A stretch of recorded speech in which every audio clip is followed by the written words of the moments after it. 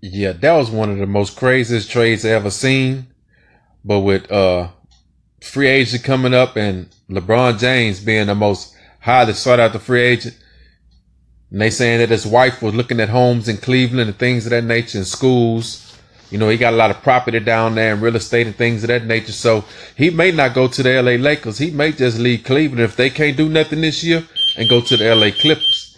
Imagine LeBron James with the LA Clippers and he can get anybody he wants. They basically said that they want LeBron James and he can basically, if he build the team he wants to come there.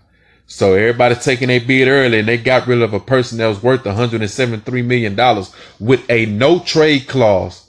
So that ought to tell you that they really want the king.